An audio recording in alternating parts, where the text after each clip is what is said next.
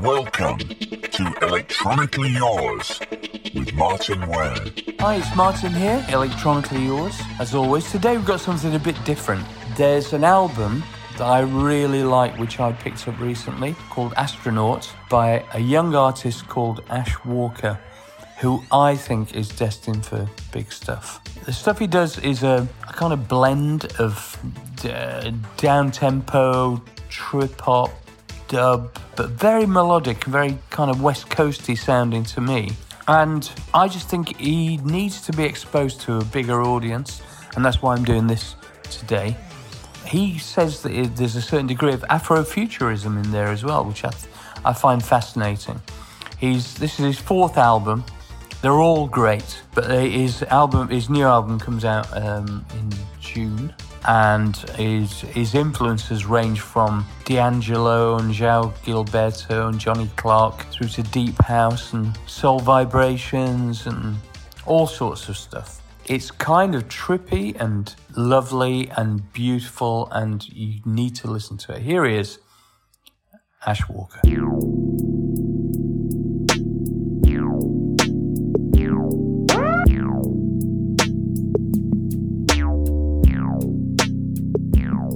Let's talk about you growing up and where you grew up. Sure. Yeah. So, tell me. Born and raised in Northwest. So I was born in Park Royal. Grew up just down the road from Harlesden, and then sort of ended up sort of being around Ladbroke Grove way from really my early teens, man. So you're a Notting Hill Billy. Yeah, basically. Man, it's sort of because I always used to go to Carnival when I was younger as well. So it's sort of been quite a pinnacle sort of part of town for me. I mean, having lived all around as well, sort of ended up after going to uni, going to South London for a while, sort of lived in Kennington and Brixton, and then sort of Shoreditch way, Stoke Newington. But wow. I sort of always gravitated back towards West, because I always had my peeps and stuff here, my good friends and just a good network of people. So yeah, man, I just Well, I'm sure you know, because Helen will have told you that we used to live in Leamington Road Village. Village, right? Yeah. Right in the heart of Carnival, basically. Yeah. So we had no option unless we left London. Yeah. We had to have a party. We had loads of fantastic parties. A fair few. And a load of my mates ran sound systems as well. So I've it's weird in my life, always been around Caribbean music, really. Wicked, yeah. Not weird, I mean, it's great. I used to go to blues parties in Sheffield and nice. All that stuff. So, anyway, I love Notting Hill, like you do. Yeah, man. And I've still got loads of friends that still live there, actually. And I was kind of mixed up in all that scene with Nana Cherry and all them dudes and everything, and still and actually Andy Oliver. Yeah. Sure. I know Makita. Still good mates of mine. So how much? I mean, presumably the whole Carnival thing had a massive influence on you then. Yeah, definitely, man. Even backtracking to sort of when I was sort of super young, my granddad was a big fan of the Pan finals in Trinidad, right? And basically a lot of steel pan music. Then my grandma would play a lot of calypso music, Yeah, so I love all that stuff. I'd have everything from Mighty Sparrow to all the Kitcheners and all that sort of stuff as a sort of background whenever I sort of hung out with them, and then sort of leaning towards sort of my mum being Northern Irish, like she was into a lot of soul and jazz, you know, and like jazz fusion and everything of that ilk, basically. And So she used to go clubbing. yeah. Basically, quite a fair bit. Which clubs did she used to go to? Did she go to Soho and stuff? Yeah, do you know what? She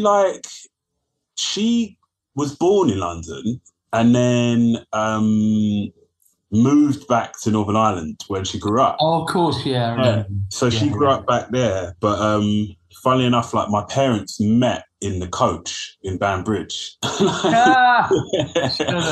Yeah, and it's like, it's mad. For those who don't know, the podcast listeners, my wife's from Northern Ireland, so I've got a special relationship with Northern Ireland. I love the people. I love a lot about it. It's got a lot of, there's a lot that's messed up with it as well. Of course. But, it's a beautiful country and the beautiful people. Mm-hmm. Totally agree, man. Like, it's always been quite a special place to me because, that's obviously what my mum's side of the family are from.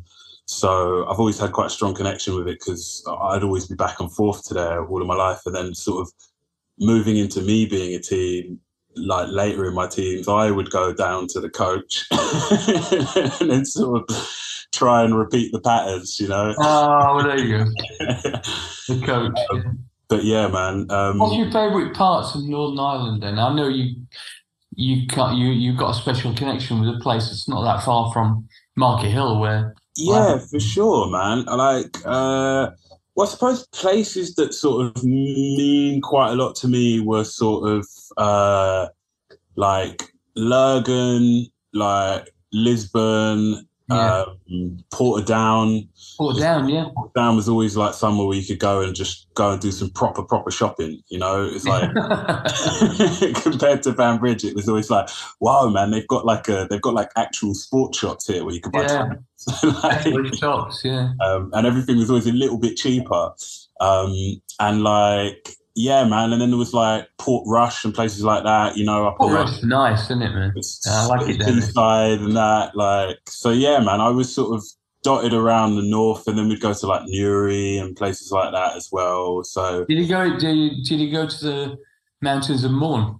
Yes, yeah. So that was sort of like, they were like religious sort of travels. Even before like Game of Thrones and that. That's right. It's a special place. Yeah. I mean, people who've never been to Northern Ireland, you need to get out there. I mean, we were lucky enough, obviously, because Lansley's from there, but so we know a bit more about it. But that entire 1 year we did a kind of trip down the Antrim coast, you know. Nice. Oh, it's so beautiful up there.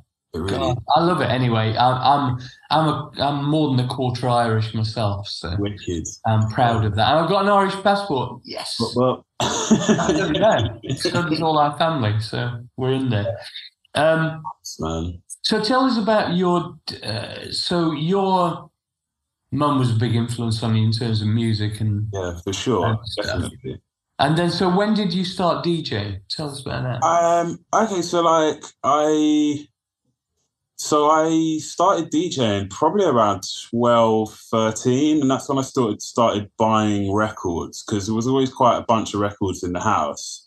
And like, I would sort of like, my first things that I were getting into for DJing, and this would have been like late 90s, was like I was really, my brother was sort of more into like the jungle and drum and bass and like sort of hip hop and R&B stuff. And then I would soak that stuff up at the time. And bear in mind, like jungle was sort of crossing over into drum and bass, and like Liquid was forming around them times. And I was like a avid garage supporter. Like garage was what really spoke to me. That was the music of like my youth and teenage years at the time. So I was just super inspired by all of the earlier soulful kind of garage, two-step, four to the floor, and a lot of house as well. But like Masters at Work, right through to like, I don't know, like Tina Moore. Right. So I would go on these little adventures into the West End, basically, to go and buy go and buy records. So I'd go to like all of the shops, like what they're not there anymore, but like Black Market Records, Uptown Records, Right. HMV on Oxford Street when it used to have vinyl in the back Oh, on street. that shop. Yeah. I miss And yeah, Virgin. like Virgin Megastore as well, which was Tottenham Court Road back in them times. But then I'd be sort of between those shops, I'd then sort of be darting across the whole of London to even going to like Big Apple Records in Croydon, to like to vinyl in like Uxbridge. What? Yeah, so I was traipsing around London far and wide on my child. Did you ever work in a record shop? No, never, man. It's one of my bucket list things. The thing is really interesting because since I've been interviewing people in the kind of dance fraternity, shall we say, an awful lot of them started off just working in record stores, and that's where they got their fix of music, you know. Yeah, for sure. I was quite lucky because I had like a few of these older DJs that were working in the record shops that sort of seen me and a couple of my mates and sort of kind of in a way took us under their wing and gave us all the hot tips for the new stuff, because I suppose they would have been like in their 20s at the time. People like DJ Cameo, for example, he used to work at Uptown, and every time I used to come in, because I'd listen to pirate radio the night before and like sort of get all my like list of tracks that I want. There was no Shazam in them days, so you just had to like write down a few of the lyrics and try to memorize a bit of the song, you know. So yeah, these were like these are like sort of my gurus at the time, and they'd always have a little stack of records. They'd know I'd like the more sort of soulful stuff, and like they'd stack together a bunch of records for me for when I came in, and then just I'd flick through them, have a little listen, and be like, that one's good, that one's not. And then that's sort of how I got into mixing. And I remember buying my first set of decks, and they were like, I was like, Mum, I want to get some decks. And she was like, really? No problem, go out and buy them then. I was like, well, can I get some money? She was like, no, I'm not going to buy them for you, you've got to go do a paper round and get some so yeah, I had to go out and earn a bit of coin. I remember saving up 200 quid for my first set of Newmark belt drive 1510s with a Blue Dog mixer, and they were it was like two they were plastic belt drive turntables. They were so flimsy, like, you know, if you touch the new turntable itself, you just hear boom through it, you know? So I taught myself how to mix on those, and I had a friend in school who was a little bit older, like a couple of years older than me, who had like an amazing record collection as well. And he had 1210s at his house, so I'd go to his house occasionally, have a little mix after school. Like, and I remember him sort of kind of briefly schooling me, and then I sort of took this and went home with it, and then just would sort of mix for like hours in my old little patio conservatory sort of room that it was in my house, and then just like. So did you get into the turntablism thing, you know, and the like juggling? I went to a few of the World DJ Championships. That sounds fun, man. Like, yeah, I didn't really go too hard into it, you know. Like, I didn't really. It fascinated me, you know, but like I was never that good at scratching. So it's hard to do. I tried it a few times and didn't pursue it. Like, it's too hard. It's like playing guitar. It's too hard. Yeah, man. I mean, I can play a bit of bass, but man, when I've got to actually do proper intonation on guitar, it spirals out of control, man. It's too hard. The fingers, that's what I can do. Yeah. So in parallel with this, you were learning. Were you self-taught bass? Or? No. So sort of rewind back a few years. I remember going into a music shop when I was about 7, 8, and then my mum was like, "Look, do you want to learn an instrument?" I was like, "Yeah." She was like, "What do you want to learn?" And I saw a nylon string sort of classical guitar on the wall, acoustic, and I was like, I want to learn the guitar, just like sort of sporadically. It was the only thing that was sort of speaking to me in that music shop. And she was like, all right, cool, I'll get you some guitar lessons. So I ended up getting guitar lessons from my guitar teacher at the time. Shout out Pete Hoban, my guitar teacher. Wonder where he is now. And then I was always sort of like from like early doors, I suppose, getting to about 9, 10. One sec, sorry, the cat's outside. Oh shit! Come in. Come in. Sorry, she was meowing to get back in. All right. Yeah, so like from early doors, I was I sort of gravitated toward the lower strings. That was where I felt more comfortable playing lower stuff, and then I'd write these little melodies, like, because I mean I learned to sort of read and write music from them times there, so I was always writing these little melodies, and they were always hanging out on the bottom E string, and then moving up, and then not really going further above that. And then my guitar teacher, I suppose about 9, 10, I was sort of getting towards 10. He was like, "Look, man, you're always writing these melodies. Why don't you learn bass? Because I've got a bass guitar you can have, which I still got." And then he was like, "Why don't you learn the bass? Because it seems to be where you feel more comfortable on a guitar." So I thought, yeah, man, fascinated by this bass guitar. It's like, well, what do you have to do? It's like, you've got to plug it into an amplifier. I was like, oh my God. That sounds more paper rounds. Yeah, basically. So that blew my mind. So it's like, now I've got like electrified sort of bass guitar, which I've got to get an amp for. And yeah, man, it sort of snowballed from there, really. So then I'm doing bass lessons, and then that led into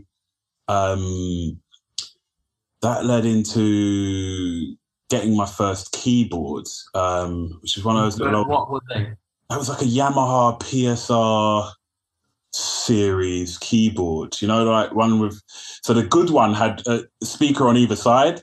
I know the one. I had the budget one, which was just a one speaker on one side, but it was still cool. I know it's cool, and it had different rhythms and stuff. Exactly, yeah, for sure. So I had one of them, and I've got a bass now. So I'm sort of now I'm noodling around on the keys a little bit, and I suppose now I'm about 11, 12. This just before I started DJing, and my guitar teacher was like, he had this little studio in the end of his garden, sort of like set up where he had old Cubases and like a bunch of like outboard synths and bits and pieces. So he was like, I mean, the first thing I remember him showing me, he had an Emu Proteus and an Emu Mofat. And he was like, man, all those hip hop like records that you're listening to, this is what they're making. This is what they're making the sounds on. Like, and I was like, whoa, man. He's like, yeah, man. Like, it's like Timbaland, like all these producers that you like, Dre, like they're using these sounds. So I was like, man, that's fascinating to me. Like, and then he just showed me, he's like, look, all you got to do is press the keyboard and choose the sound on the sound module. So I was just like, man, like, okay, now my mind's completely blown, you know, because I'm like, it's like, this is how you do like sort of programming. So you just put it in and it comes up on the screen. So I was like, man, right, wound me up and watch me go, like, do you know what I mean? So, were you doing this completely? I mean, I know you got your mentors, teachers, whatever, but were you ever thinking that you might be in a band or? So these times, not really. Like, I wasn't really thinking about a band. I was more just more focused on making weird noises in my computer, because I was like, now we've got a family computer at home. My grandma came over, my Trini grandma came over from America. She was in America at the time. And she was like, right, I'm going to treat you guys. I'm going to buy you like it was a new at the time. It was like, I'm going to take you to PC World and I'm going to buy you all a family computer. That's how it used to be back them times. It's not like everyone's got a laptop. It was like, we're going to get one computer for the household everyone's going to use. So everyone's got their login. And so I was just like, wow. So I straight away, I was just like, I need to get that Cubases on this family computer. So I got it off my guitar teacher, got it on the computer, and then that was just like crack. Yeah, of course. Naturally. This is like, I mean, I think Cubase was around them times. I think it was like probably Cubase 1 or something, Cubase 2. But we used it for about a year. Yeah. So it's like, had that, and then that was when I really started getting into programming and learning that I could take all these sounds that are on my keyboard into the computer, as well as all the world of other sounds that are out there, is on top of the fact that I can also get one of my CD singles, because like I had all sorts of stuff, because my brother was buying CDs as well. So, and my brother's 3 years older than me. So I always had him sort of as somebody to sort of look up to be like, okay, right, I do that and I don't do that. And I can listen to this. And if I listen to that, the people aren't going to approve of me. So I've got to do what is right for me. Do you know what I mean? Have you still got the first things that you recorded? Oh man. I'm not sure. I don't know. I've got some early like beat tapes from when I was like 15, 16 kicking around. But nah, some of that first stuff that sort of got lost in the ether, man. Right. Did you ever record stuff onto tape? Yeah, I did a little bit of that. But that was more in school, a little bit later. Right. Like, you know, so that came. I mean, that the whole thing about tape manipulation is so interesting to me. Yeah, It's a bit of a skill. I know, obviously, you can do amazing things with the digital audio workstation, but there's something about that physical thing with tape and sticking it together, and you know, I don't know, it just feels more real to me. No, it is a complete whole other world. That it's amazing that sort of computers have just completely sort of surpassed it because of the sort of memory abilities, right? But at the same time, yeah, you're right. It's just like, I mean, taking it back to actually just like recording stuff off the radio, like, you know, onto cassette, for example, like that stuff used to be so fascinating to me, like, because I used to sit and just stay up late and record all sorts of like sets and stuff, and then just like would call in the pirate radio station and get a shout out to me and my friends, and then bring it in the next day and be like, look, man, we're on the radio, bro, we got a shout out. Oh, brilliant. Listen, at this point, like. And how old were you then? So that's like 13, 14. That must have been a right buzz. Yeah, man, it was trippy, man. And then like, yeah, these times garage was sort of evolving now, you know? Yeah. So it was evolving like quite a fast pace, because now it's becoming a lot more mainstream. Yeah. People are like selling loads of records, and then all of a sudden there's like a garage tune that's number one in the charts, you know? And it's like, whoa, man. And I'll never forget, it was when Daniel Bedingfield Gotta Get Through This. I went to Uxbridge to vinyl to get one of the limited copies before this got actually cut and then signed to Relentless Records. It was on DND Recordings, and it was a white label, and they only made 500. Wow. And they said on Freeze FM, like, which was 90.4 at the time, I think. They were like, "Yo, you've got to, like, with this tune is like a special tune. You can only get it the vinyl in Uxbridge. You've got to come down and get it." And this is like the early mix, which was like really simple. And I think he made it on like Music 2000 on the PlayStation, you know? So it was just like really simple sounds, do you know what I mean? But it was something really simple and elegant about the production. Yeah. And I went and got myself a copy, and then I'll never forget, like, I think it was about a year later, heard it on Top of the Pops, but they added this whole like symphony to it, you know, strings and this, that, and the other. And I was like, whoa, man. And then this bridge section as well. I was like, whoa, that wasn't in my one. Like, they changed it. Yeah. But yeah, man. Have you still got that record? Oh, somewhere kicking around. Yeah. I had this phase in my like early 20s, because I collected so much garage from my early teens up into my 20s that I had this phase where I was just like at uni learning like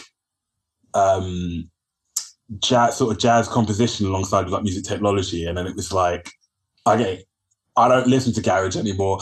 I only listen to jazz. So it's like I had this big moment where I was just like, just sell a load of records. So like I stupidly sold like maybe 200 of my really, worth money, really good ones. Yeah, I know. I wouldn't even want to think what they're worth. I've still got a bunch, but like, sold like this massive chunk to a friend of a friend. Wow. And then forever asking after him, like, do you still have those records? Like, Wow. not trying to get them back, but Let's just talk curious. about your jazz, Yeah, your love of jazz. yeah, I man. mean, absolutely. I mean, it's really a major thread through all your work, I think. For sure, yeah. So tell me how that came about and who your main influences were from that. Oh man. So like, without even knowing, from when I was learning bass, like my bass teacher was obviously just like a massive fan of like Jacko, like most people are, in general, but especially if they're bassists, like, because he sort of reinvented it a little bit in his own way.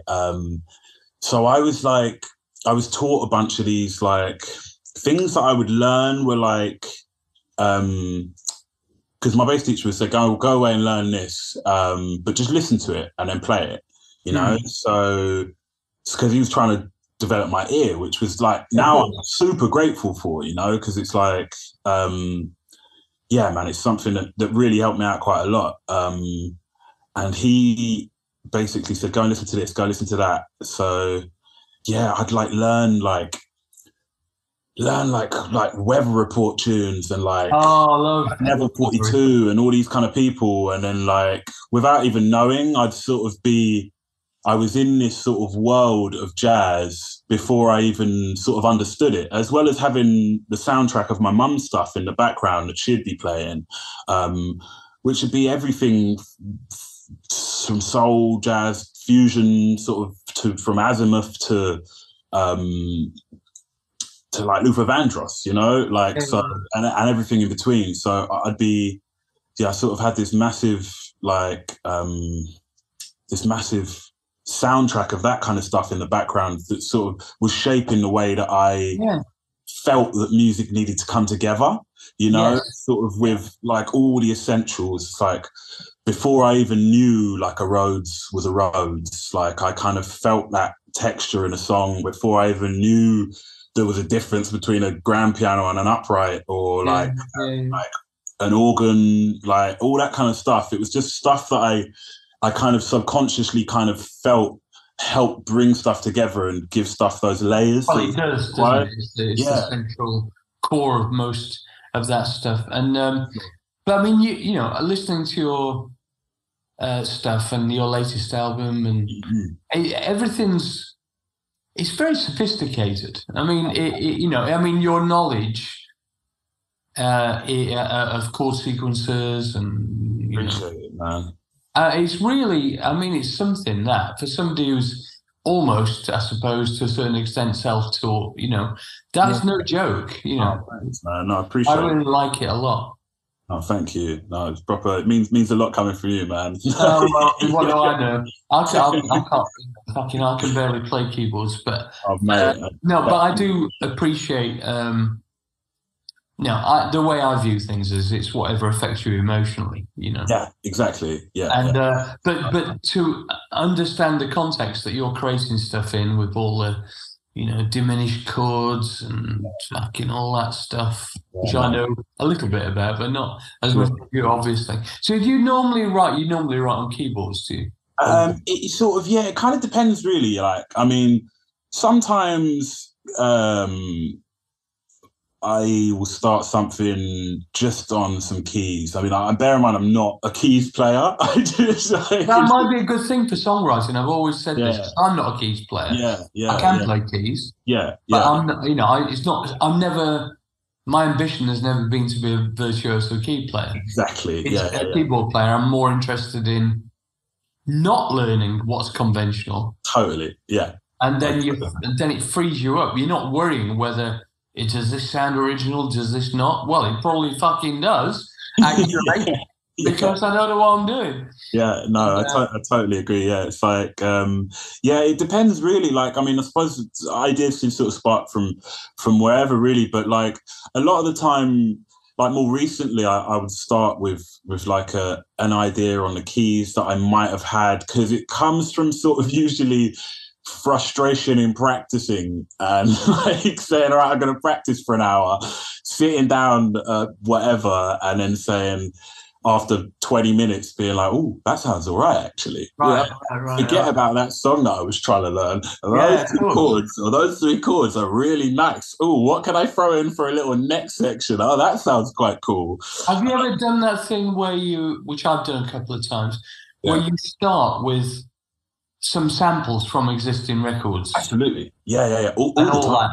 That. And then maybe once you've built some infrastructure around it, sometimes I've even thrown away the original samples and then created a song around that. Exactly. I mean, totally. That's like that's definitely one of my alternative ways of working. If I don't start with a little keys part, I start because I've heard something and I thought, man, that sounds fire. I'm just going to take that, build off that, and then remove that. You know what I mean? As my mojo. You know, didn't tell me specifically, but who taught me that was an article by Brian Eno in the mid-80s. He was talking about he had these card decks. Do you know about this? It called Oblique Strategies. Okay. And it was like, he was obsessed with playing cards. Okay, all right. He made this playing card deck. They weren't playing cards; they were cards, and it was to break creative block. Right. So you just pull a card out, and it would go reverse the third part that you put in this song.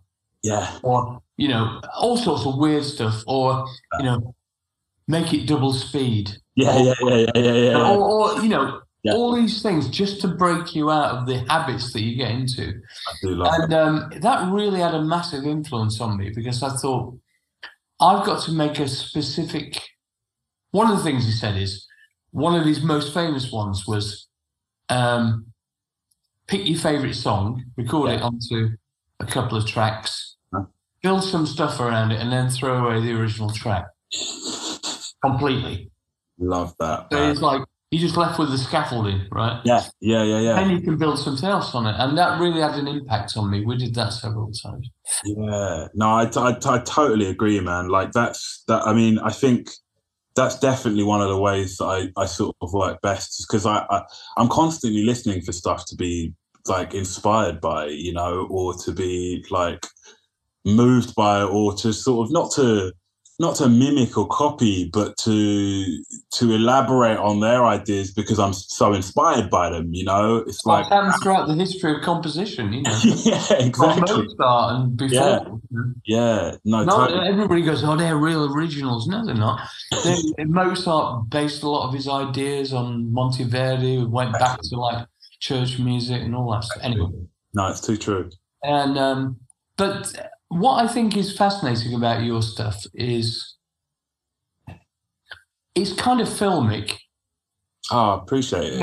It builds pictures in your mind, which is a thing of beauty. But it's also very, I don't know, it's just, gentle isn't the right word. It's comforting isn't the right word. It's just, it makes me feel warm when I listen to your music. Oh, bless, man. Yeah, that's. But I bear in mind, I come from a love of soul music anyway. For sure. So I understand this world, and to a certain extent, new jazz. Yeah. But I just love all that stuff, and it doesn't make me feel.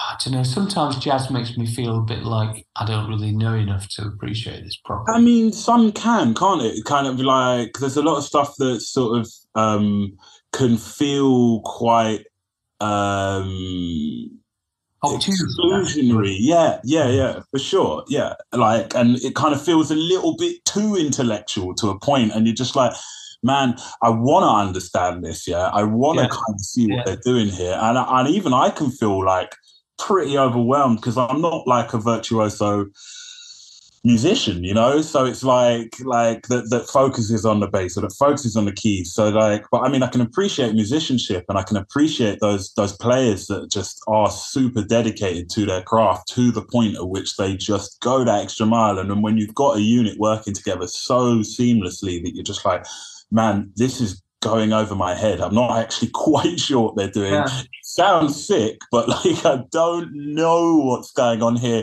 They've just changed key 9 times. Right. Oh, yeah. 10 seconds. Like, you know what I mean? Have you done a lot of kind of free jazz improvisation stuff, for instance? I mean, improvisation is sort of like quite a big within parameters. Yeah, within parameters is quite a big sort of aspect into what I've got cooking and to how we play with the band and stuff. Tell us about your band. Oh yeah, so the band's called Ashwalker Experience, and there are 6 of us, 7 including our engineer, and so it's Kwame Ambrose on drums, got Harry Lee Evans on bass, got LaVille on vocals, who's one of my oldest and dearest, and we've got Kiki on sax, and I'm on synths, and I've got an MPC, and then I route everyone into my mixing desk so that you manipulate it. Yeah, exactly. So I've got like an echo chamber that I use and like a spring reverb. Right. So it gets jazzy at points, but then it also gets really dubby at points. And then I've got Alex Cosmo Blake on guitar as well. And yeah, we've got... I've got to come and see you play live. Yeah. I really have to, because absolutely. It'll be right up my street. Well, I know. Yeah, for sure. I mean, we're just locking some stuff in for the summer, so yeah, most definitely. Summer vibes. Actually, I can see that from your from your music. Yeah, definitely that would work if the sun ever comes out again. Yeah, it would work in that environment. It's like Jazz on the Summer's Day, that classic film, isn't it? I love that. Yeah. So that's a bit about the band, and So what's the biggest?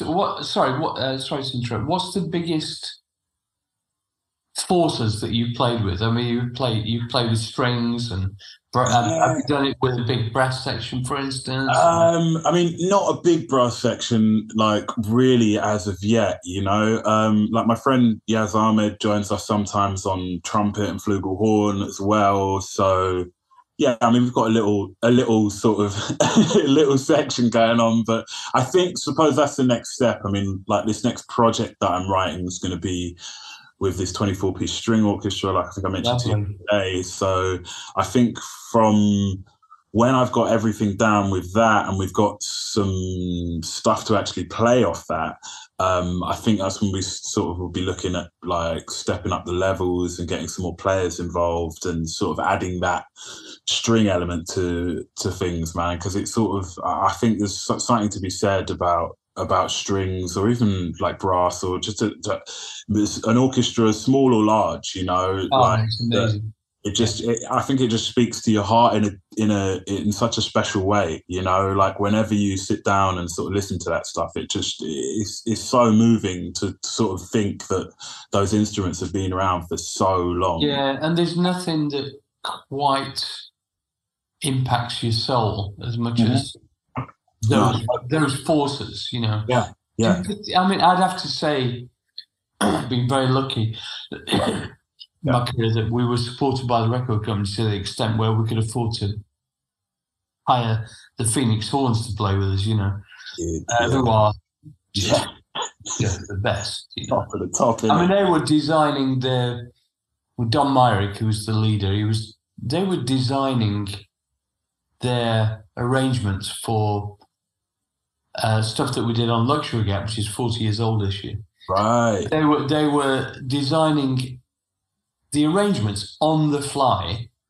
as we were just talking about it in the studio. We played the tracks and and you do this, you play the B flat, you do and we need a Sugar Ray here, and we need a she's like that, Sugar Ray, and So then damn cool. and then we need and then you got to do a flugelhorn solo.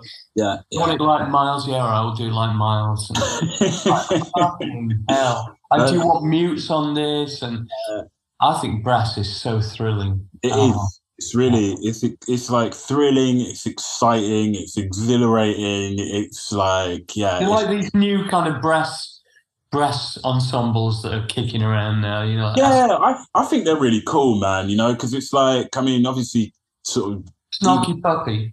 Yeah, Snarky Puppy are dope. Like, and even like Hypnotic Brass Ensemble. Oh, I love them guys. A lot of people like that, and then it's all this kind of like, it takes so much like inspiration from New Orleans and that sound, like, which is so imperative to all the music we listen to. And there's so much history in it that it's like, immediately evokes a different era as well. Yeah, totally. Yeah, exactly. I mean, I remember playing, like, we did this like West Coast tour like years ago, and we were in San Francisco, and had just finished the show the night before in San Francisco, and then a friend that we'd met out there said, "Why don't you come to this club?" So I went to this club.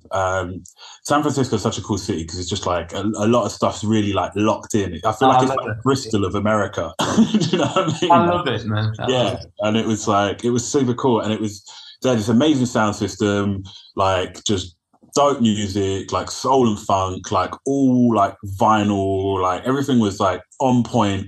And then this like, we were just outside in the street having a smoke, and then this marching band was just rolling down the street, like a marching brass band, like, but like a proper one, you know what I mean? Yeah, these kind of guys repping it, playing some like OG music. And then I was like, what are these guys up to? They rolled into the club. They just all rolled into the club, and then he just started jamming along with what was playing in the club, and then he just all marched out again and wow. I love all that drumline stuff. Yeah. The sports brass. Oh my God. Yeah. I mean, you've probably seen all that stuff, but like some of the college teams have like, they have 100 brass players. So cool. Oh my God, it's a right racket. 15 tubers. I'm kind of pity, but who cares? I know. That's like having 100 oscillators on a synth. Yeah, you're right, innit? Oh my God, I love it. In fact, that's what I'm going to do this evening. I'm going to reconnect with all the drumline stuff. Yeah. And actually, I recently bought a sample library called Drumline. Oh, wicked! Which has got various patterns and samples from a 40-piece drum line.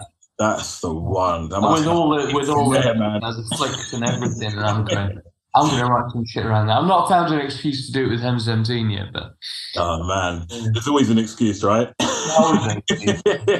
No, but I mean, you're like me, presumably. It's like, you just need a little starting point to inspire you, don't you?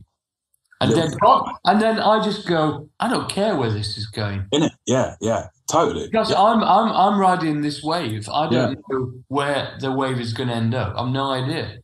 So true. Yeah. And that's when I was teaching students and stuff, I'm always saying to them, because a lot of them get so obsessed with, the way things look on a screen, and dragging and dropping different bits and EDM and all that. I'm just going, man, just free up. You know? It's true.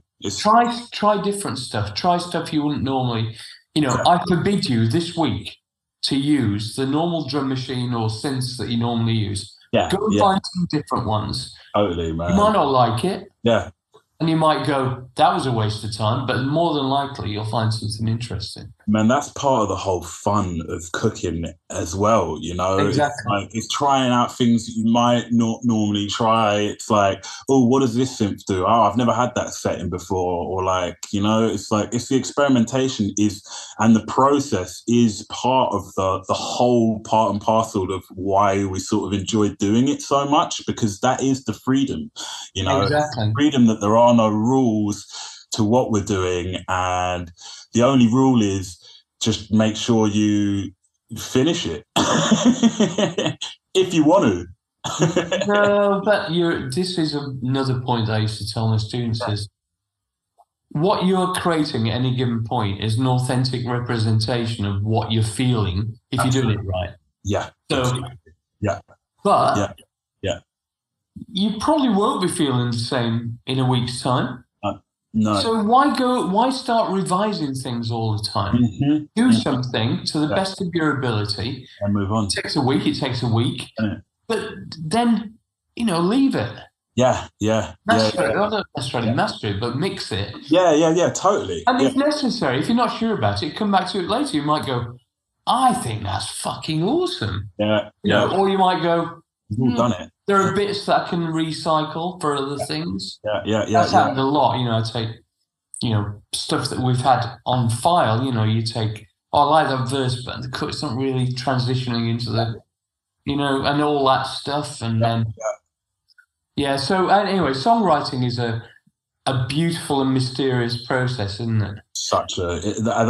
That's a whole world in itself. Isn't it? So have you ever written stuff starting with vocals, for instance? Yeah, I've written a couple of things starting with vocals,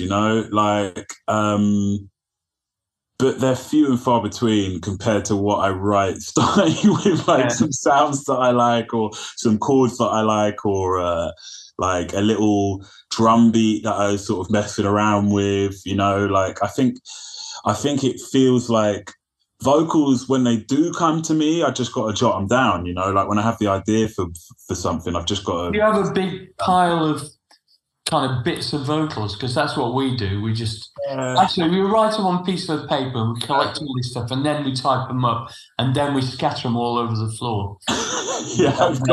And just go that, and see what mixes. We even invented a piece of software that would create sentences. Oh wow! It'd be like a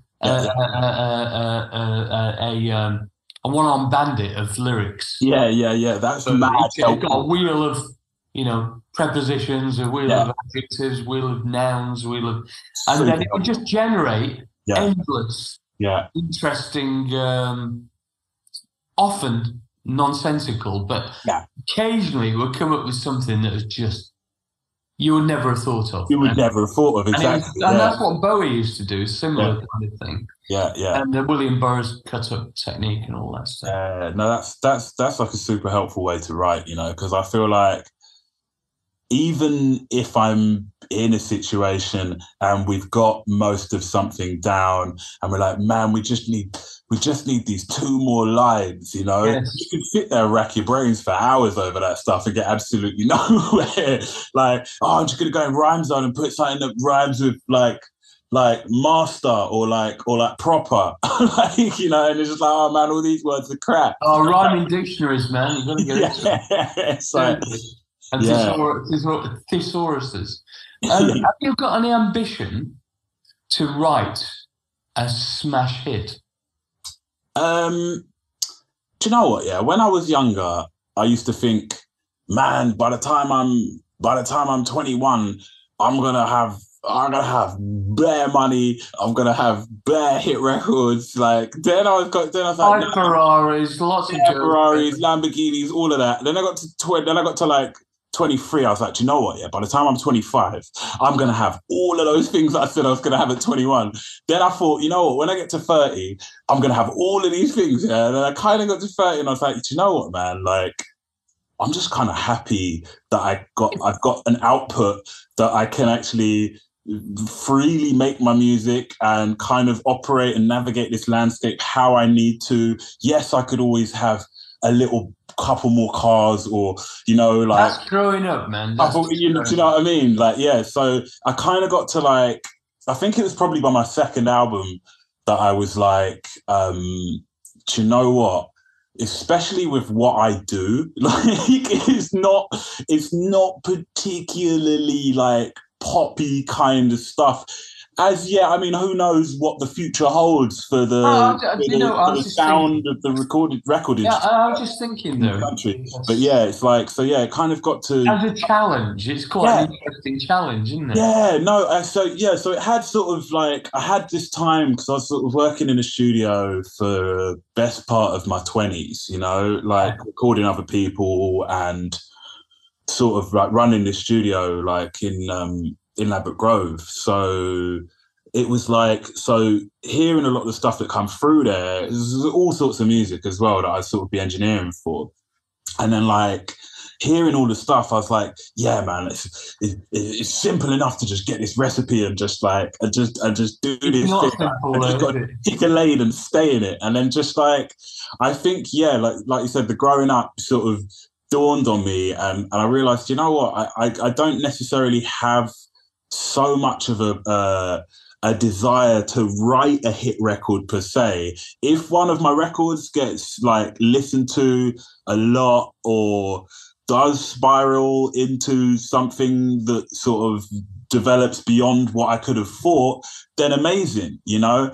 But like I think my desire to like set out to write a hit record is sort of that idea dwindled, I think, quite a while ago as I sort of like I realized that I'm just quite happy to sort of staying in my lane of like my sort of kind of underground niche. I'm not knocking it. It's just something that occurred to me because I think you've got a natural kind of talent for melody and chord progression and stuff. Thanks, man.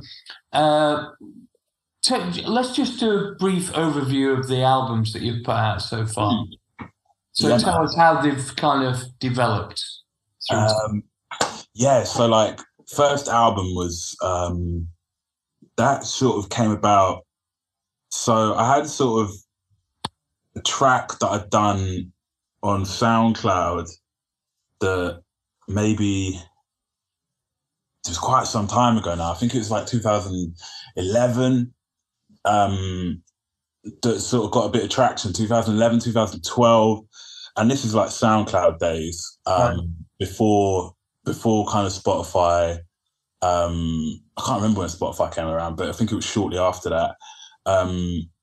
So yeah, this is like, so this track that I'd done had some traction, like on like a channel where it was more like dance music, because then I sort of reposted it and stuff, and then it got like it got a good bit of exposure them times, you know.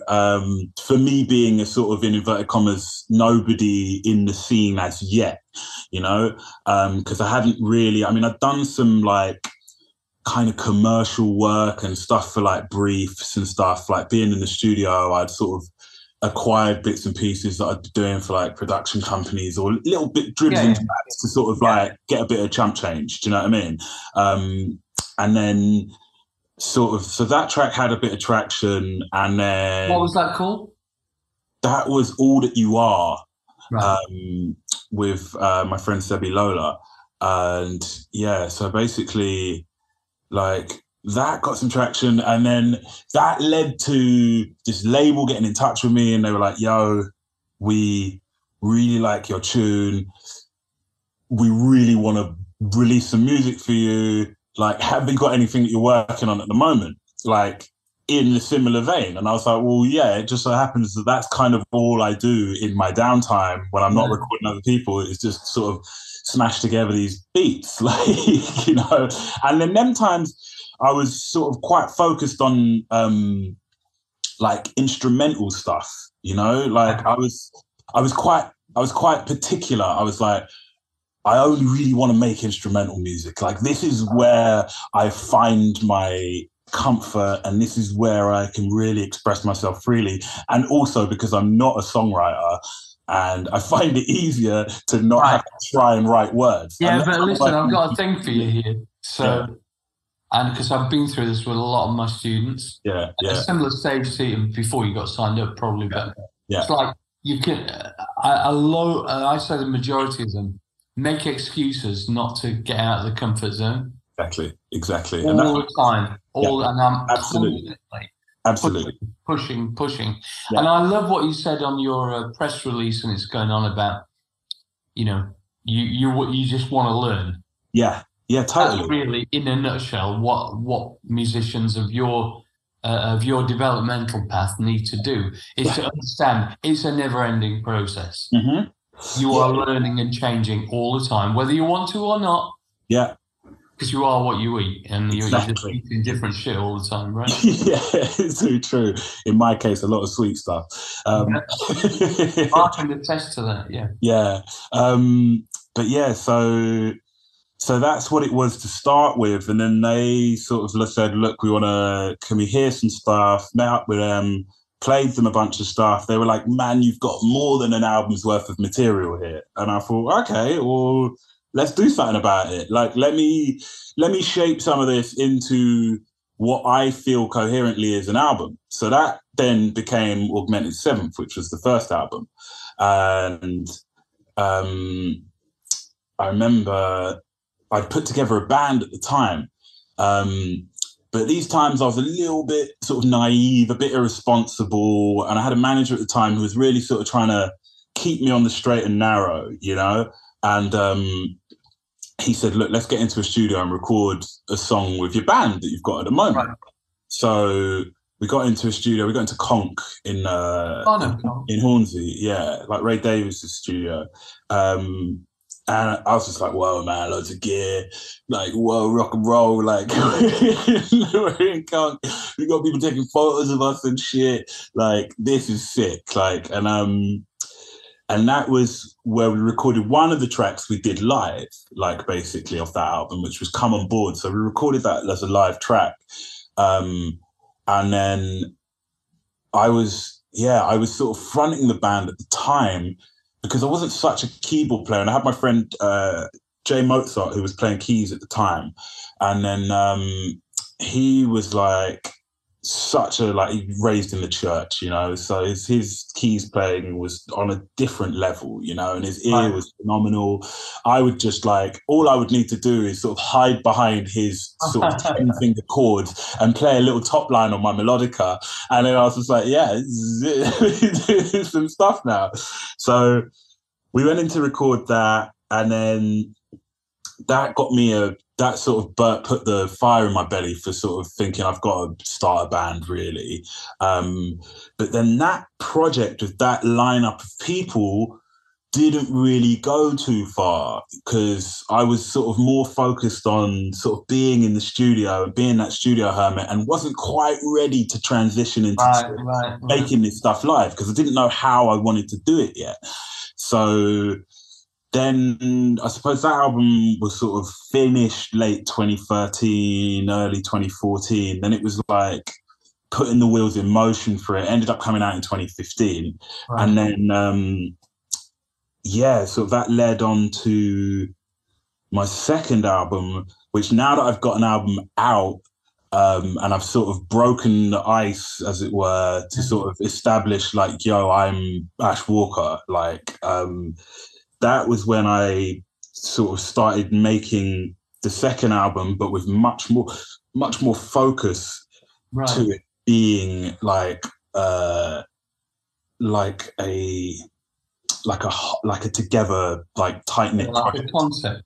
Yeah, exactly. As opposed to something that was just sort of hurled together that I feel from stuff that I had that sort of worked together, you know. So then that led me to making Echo Chamber, which I sort of finished like 2016, and that came out 2017. Right. And yeah, again, that was on the same label, and I'd made like a bunch more tracks for this, and like sort of one too many. And then they said, well, no, what we're going to do is we'll do a deluxe version at some point later on with some of the extra tracks, basically. And all this time, I was still doing like remixes for people. Like I do my own sort of like dubbed versions of stuff, but in my own kind of way. I mean, it's like, I call them dubs because it's sort of, I like to dub out stuff, you know, like super inspired by like King Tubby and and people like that. And then, that led to me meeting the label that I'm with now, Nighttime Stories, Late Night Tales. And then, it was crazy because I I then sort of, since I'd made Echo Chamber, I was like, right, I've got to now make a better album, bigger, better, more conceptual, like more vocals, because I noticed on Echo Chamber, the vocal tracks got picked up on way more than the instrumental ones. Once Pandora's box is open, you know what I mean? You can't close it. So that led to, so I think Thunder off Echo Chamber, that one did way better than I thought it would. You know, considering it was a track that that me and LaVille wrote in my old studio in Crouch End in like an afternoon, basically. I just played 2 chords. I was like, what do you think about these 2 chords? He was like, yeah, they sound sick. I was like, okay, I'm going to throw this little bass line down quickly. Going to throw this beat in there real quick. Then that's our song. And then, so that's exciting, song, yeah. So that was super cool, because that song did better than I thought it would. It got used to some stuff here and there. So I was like, okay, now I'm sort of feel like I'm establishing myself a little bit better as a musician, you know, and it looks to me that if I do more vocal stuff, I can sort of open some more doors for myself, because more people are going to listen to it, you know. So yeah, that led to Aquamarine, which was 2019, and funnily enough, I met the guys from Late Night Tales at my friend Yaz's gig, and Yaz was on a couple of tracks on Aquamarine before I got signed to this new label. So I went to this gig of hers. She said, yo, can you come and do merch for me at Jazz Cafe? And I was like, no problem. Like, so I went there with my friend Charlie, and he was sort of helping her out with her merch at the time, and just helping join some dots for her, basically. And then I said, yeah, no problem, I'll come help out at merch. So we're sitting there on the merch stand, and then at the time it was, so Paul, who owns the label, was there, and he was with Peter, who was the label manager at the time. And I was like, this is some sort of joke. Yeah, these guys are called Peter and Paul. These are like my disciples. And we were chatting to them, and they were like, oh, we just pressed 40,000 copies of a band that's on our labels in vinyl. Like, these vinyls look really nice that we're selling of Yaz's. I was like, who the hell are you guys? Why are you printing so many vinyls? Like, who's this band? Like, and that was Krungbin. So I was like, who've sort of had sort of really, really big success, like, over the last few years. And amazing band, and like label buddies, you know? So I was just like, man, like, I should send you lots of music. I reckon you'd like it. Like, and coming from a place before where I'd sort of been a sort of, I suppose, down tempo sort of pace kind of person, producing wise, like music wise, that was sort of falling on the ears of more sort of dance music people, thinking, oh, this is quite a nice break from the norm. It's not all that sort of boom bang crash stuff. It's a little bit more chilled out. Now you're learning your own identity. Exactly, yeah. So that led to there, and then that led to Aquamarine. But Aquamarine was more of a, much more of a concept album now, and so that has just led me to, like, I think 4 or 5 vocal tracks out of the lot. So it's like a good majority of them are vocal tracks now, and so I sent it to Peter that day. I was like, look, I'm just going to send you a SoundCloud link now. He messaged me the next day. He was like, man, I really love this. I was like, well, sign me then, innit? And then that sort of led on for a little bit. And then they sort of put a deal together, and then finally ended up that I was going to put it out with them, sort of a couple album deal with an option, etc. And then, that was that. That was 2019. Then between then and now, I've done a bunch of like singles and remixes for people. I had a track on Don Letz's Version Excursion Late Night Tales, which was like I think I mentioned to you the other day. It was me and Scientist, basically. So I was grateful enough to have Scientist do a dub of one of my tracks off Aquamarine, basically, track called Time. And then we sort of were put in touch again, and then I started talking to him quite a lot, just over the phone. And we just sort of built up this sort of really natural relationship. And he's like obviously one of my sort of heroes in the dub reggae world, you know, and he's like the only person to have trained under King Tubby, basically. Right. So he was dropping all these like mad nuggets of information and like knowledge to me like, at the time. And I was just like, man, I'm sort of fascinated that I'm working with scientists. And it's like, and Paul, who's the label owner, is like, right, I want you to do a reggae cover of something for Don's compilation. So I was like, cool. So this is like, I don't know, 2021. So me and scientists put together Omar, There's Nothing Like This, but the dub version. Right. What it was originally was like a version that I made, which was like a full vocal version. And then scientists is like, nah, man, we have to chop the vocal out, man. All right, cool. He's like, but not all of it, man, just chop a little piece of it. So I was like, all right. So yeah, he sent me back these ideas, man. And then like, yeah, we just started cooking it together remotely. So he was working in LA, he lives in LA, in a studio in LA. He was out there cooking it, and then would send me back stems, and I'd be like, okay, well, I've seen what you've done. I'm going to just do this, and then send it back to him. And he was like, all right, cool. Yeah, great. I'm going to send you this. So that's how we put that one together. So that was 2021. And then fast forward to now, I'd already had this album, Astronaut, sort of wrapped up and written around these times. Right. And I was like, no, it's fine. This will be out this year. Then it gets to 2022. I'm like, all right, no, it's cool. It's going to be out this year. But then luckily it didn't come out. And I got put in touch with Barry Jameson, who was like amazing engineer, producer, and just all round bad work, basically. And he lives in the States. And he was a friend of Paul's, who's the label owner. He was like, I'm going to play the album to Barry and get some of his ideas sonically to see what he thinks. I was like, please do. Like, you know, because up until now, it's just been me cooking in this room or at the studio, wherever, like, you know, just to record drums or to record this or record that. So it's like the old days, man, when people and record companies could afford it. Yeah. Everybody, you know, when I was a producer in the 80s, people employed you to be the outside, not just give you ideas or be a sounding board, but actually have a different perspective on shit. It's really important. Yeah. And it's somebody who you trust, obviously. Yeah, exactly. Trust and respect, you know, like, and it's so important. Like, so up until, like I said, up until this time, I hadn't really had that. I just relied on myself being like, yeah, it's fine, it's done, it's mixed, done. Like, you know, so now I've shared some stuff with Barry.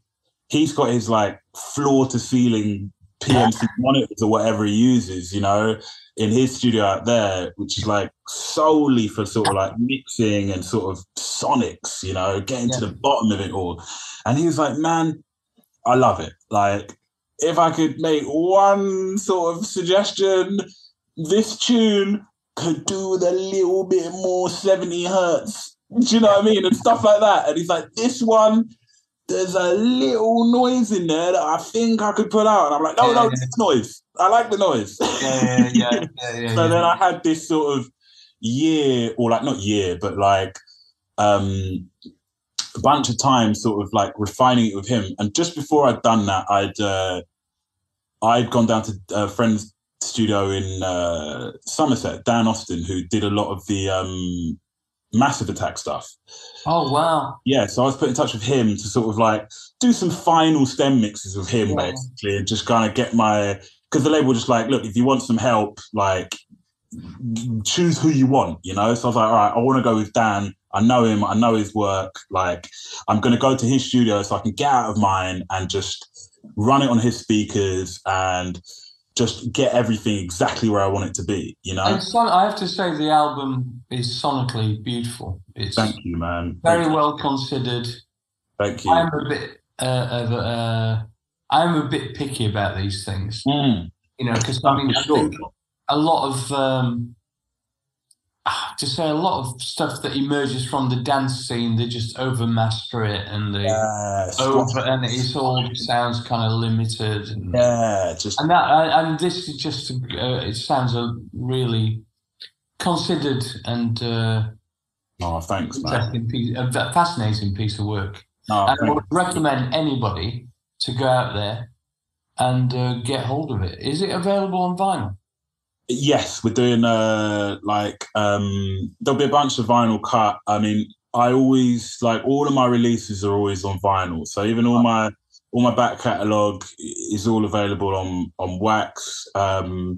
All of my singles, most of my little remixes that have come out, not all of them, but most of them, be on 45s as well. So, so this one, the actual vinyl for this lands, well, the album's released on the 30th of June, 23. Cool. And yeah, there'll be, I think there's 1,000 or 2,000 limited rose-coloured ones. So the first batch of people that get the vinyl will get rose-coloured vinyl. Well, we'll make sure this podcast goes out like 2 weeks or the week of release. So nice one. No, I appreciate that. It's done. So time for the smash hits questions. Yeah. So what's your favourite film? Damn. Oh. Any, it doesn't matter. It's not a test. Space Odyssey, 2001. Oh yeah, that's my favourite too. Yeah. You can't beat that shit, can you? I mean, you can watch that as many times as you want. No, it's just that is again, it's big inspiration for this album. Wow, The Astronaut. And what's the inspiration for the album? I mean, is it a theme? Yeah, it is. Do you know what it is? Yeah, it's like this album it embodies. Like, it's Afrofuturism for me. It's not really a genre in inverted commas. It's more like it's my perception of being an astronaut, navigating my way through this landscape that we're in. It incorporates my love of design, architecture, engineering, like art, fashion, music, everything embodied, but then also in an interplanetary sense. So each track, because each track's got a different feature or different features, each track's supposed to sort of represent a different planet in another universe. So this is the astronaut's journey from one track to another, which is the listener's Ash Walker's the planets then. Yeah, basically. Okay, what's your favourite book? Favourite book? Do you know what? I'm a huge fan of like Octavia Butler, and if I had to choose one book, I would sort of. Do you know what? I still love like all of Philip K. Dick stuff as well, man. Man. Brave New World is like... Yeah, it was but Philip K. Dick was a massive inspiration for what we were doing back in the 70s, you know? Yeah. And I've read everything I literally read rather than Kindle. Yeah. I'm now piling... Actually, not quite true. I'm piling my way. He's got a big compendium of short stories, which are just totally inspirational. Yeah. No, it's cool. So, favorite TV show? Past, present, box. If you'd asked me when I was a kid, this would have been mad different. Probably different next week. I mean, Do you know what? Yeah, I don't know, man. People are gonna question this. It's like a toss up for me. So I've just started getting into Atlanta and I really love it, but there was something about The Sopranos, man. No. I've never watched a single episode. Oh man, down. It's like that. Don't get me wrong, I'm a sucker for Curb, man. Yeah. Curb's great. Yeah. Yeah. An epiphanal moment in your life, Ooh, a moment of realization. moment of realization. Do you know what? It's got to be when my guitar teacher showed me that you could press that keyboard, yeah, with MIDI and have a MIDI cable connected to it and trigger that EMU MoFat or EMU Proteus synth, yeah, and be like, do you know you can change that to any one of the thousands of sounds? And I was just like, what? Like my mind. I know we take all this shit for granted, but when you first discover that, it was like completely blown as like a kid. If you hadn't been a musician, what do you think an alternate career might have been? Excuse me. Well, I don't know if I'd have been a rocket scientist, but I would have liked to have thought that I might have been able to do that. But do you know what? I think it would have been cool. Do you know what? Like, to be honest, I wanted to be a car designer when I wanted to go and design for Pininfarina when I was like very young. But my brother was always better than me at like drawing cartoons and doing art in general. So I felt a little bit overshadowed. Damn, man, he's so good at drawing. Like I'm just not as good. Like so I was like, all cars look the same anyway. Exactly, and I would have been pissed if I had because can you design another vacuum cleaner looking car for us, please? I want to do something different. Exactly. So which of your own work are you most happy with? My own work am I most happy with? I think Astronaut. Good. Yeah. I was hoping you'd say that. Yeah. Best work. Another musician or composer that you find a continuous source of inspiration?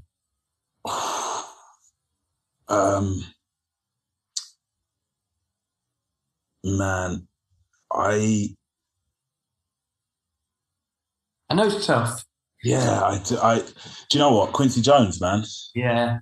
Quincy Jones. He is definitely Quincy Jones, but I think Quincy Jones because I can sort of relate a bit more to him. Not that I've got anything on him, but like Prince was just the whole package, which is just so overwhelmingly like crazy, and it's so rare. But Quincy Jones sort of had the golden touch of like anything that he touched. Not only could he do anything, I mean, I'm still a sucker for Duke, and like everything that he's done, because it's sort of like foundations for me. But I think Quincy Jones, man, it's got to be. I think so. There's one album in particular I love so much is Sounds Like. Yeah. God! I used to listen to that on my home stereo system. Yeah, and just bathe in the acoustics. Yeah, everything you want it to be in it. Patty Austin. Oh my God, it's insane. "Love Me by Name" is one of my favorite tunes. That's a special tune, man. Oh my God, special one. The strings and it gives me a thrill just thinking about it now. Yeah, man. As a range, insane. Yeah, beautiful. Okay, final question. What's your favourite synthesizer? Oh, do you know what? It's a hard question, but I've got so much love for Roland, man. Like Roland synths in general. I think just the classic old school Juno, because I can sit on one of those and just like muck about. Which one? Is it the 60 or the 106? 60, yeah. It's just such a. It's a workhorse. Yeah. It's such a it's a workhorse. It's an all rounder. Yeah, But yeah, I think 60. If we're talking, I bet of all the Roland machines, of all the Roland synthesizers, that probably has appeared on more records than anything else. Probably, I reckon. Because I'm lucky. I'm sponsored by Roland, so wicked. I must ask them. Yeah. They'll know the answer to. Yeah, no, they would for sure. Like they know what they know what they're up to. Those guys, flipping genius. Absolutely. Well, Ash, it's been a joy. I shall no doubt see you shortly. We shall go out for dinner. Yeah, most definitely. And but listen, everyone who's listening to the podcast, just go and check this album out. It's really, really good, and it's down in that kind of area of jazzy. Well, how would you describe the genre? I don't know. Jazzy, trip hoppy. Yeah, it's mad because, like, there's more than that, though, isn't there? It's more. Yeah, like, I mean, how would I describe it? I mean, I still like to like encapsulate it as some kind of soul music, but it isn't really soul music that most people can say soul music. I mean, it kind of teeters on the edge of, I suppose, alternative jazz, sort of down-tempo. Down-tempo, psychedelic alternative jazz, trip jazz dub. Yeah. Anyway, whatever it is, it's unique. And I reckon that when I put on one of your tracks, now that I've become familiar with you, I can probably identify tracks I've never heard before. And it's got a certain vibe, No, real top talk. Marks, mate. Thank you so much, man. I love it. Thanks so much for having me on the show. It's such an honor. Pleasure, man. And I know that a few people will, particularly in America, probably will check this out, and hopefully you'll get some more new fans. Nice, love, man. Yeah, no, I've been getting some good since the single come out last week, man. I've been getting some really good. Singles, great. What's it called? Oh, Time Gets Wasted, and it's featuring Denisha, who's a great friend, and Sly Fifth Ave again, who's a really good friend. And they're both from the States. So yeah, we've had quite a lot of support from LA radio stations in New York right now. So cool. It's been exciting for more people to pick up on it out there, Yeah, I think I've got a feeling that ultimately you will have a lot of success in America. In terms of sales, probably, because it's just it's speaking to them, isn't it? Yeah, for sure. Like I mean, with an attitude, with a different attitude coming from the London thing, I know, and that wasn't even sort of my intention, sort of wholly, but like, hey man, like I'm just grateful that more people get to listen to it. Absolutely. And if they like it, then even better, Brilliant. Thanks a lot, Ash. Thank you so much, Mike. Nice one. Bye. Bye.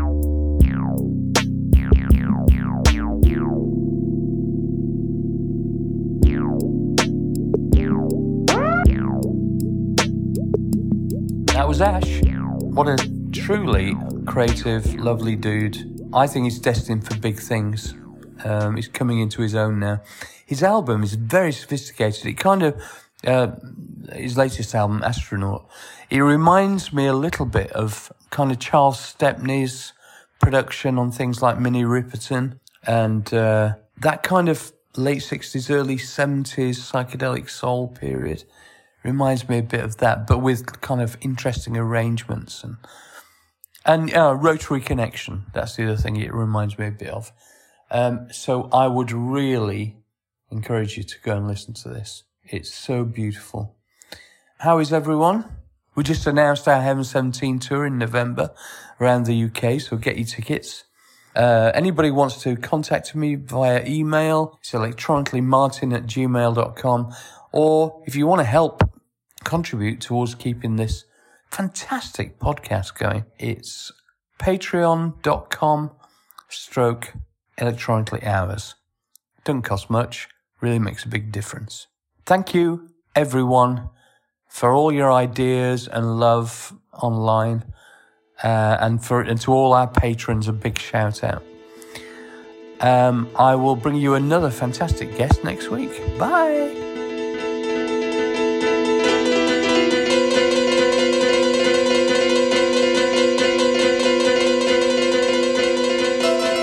This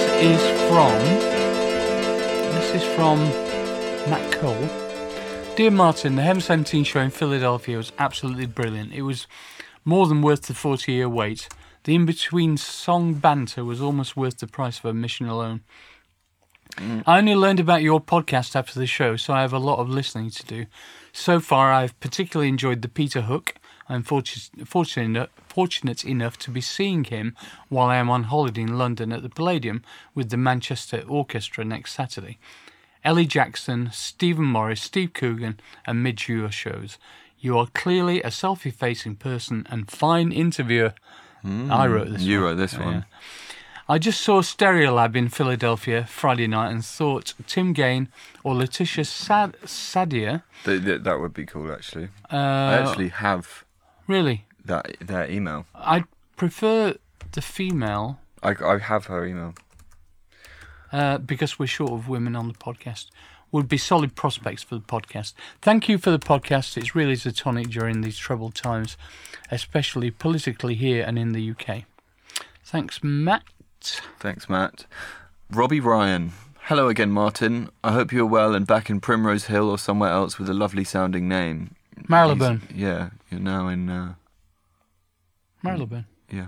Love the new live set. So much fun. You and Glenn and the young ladies were superb. Young ladies, they're going to love that. I remember when you introduced Temptation, you said, "Thank you, brothers," which maybe most of the audience didn't get the reference that you were using the Brothers in Rhythm version as a backing track. Steve Anderson from Brothers in Rhythm has a wonderful podcast similar to yours, but obviously more focused on 90s era house producers, etc. He can be reached here, but I know he's a Heaven 17 fan, Yep. as who wouldn't be? Already suggested. Yeah, this is a good... Yeah, okay. Shall I? Oh, shall I just forward it to you? No, I've got a thing here. Robbie Ryan. Also, as you no doubt are aware, synth pop superfans in America know your work deeply, but the general public in many cases do not. However, I know a couple of blokes that were signed to a major label at one point that released Let Me Go as a single that you may or may not be familiar with. Who's this then? Interesting. Sorry, I've just got to open this. That's okay. Adverts. Huh?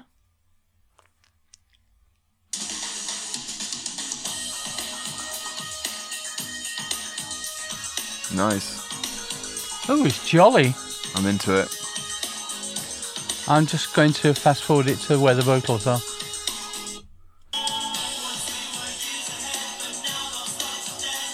It's pretty good, this. Way better than the original. Pretty good. It's quite fast. Yeah. Can't wait for the bop-a-doo-bop. I think you skipped it, didn't you? He sounds like Glenn. Yeah, he does. Close. Here we go.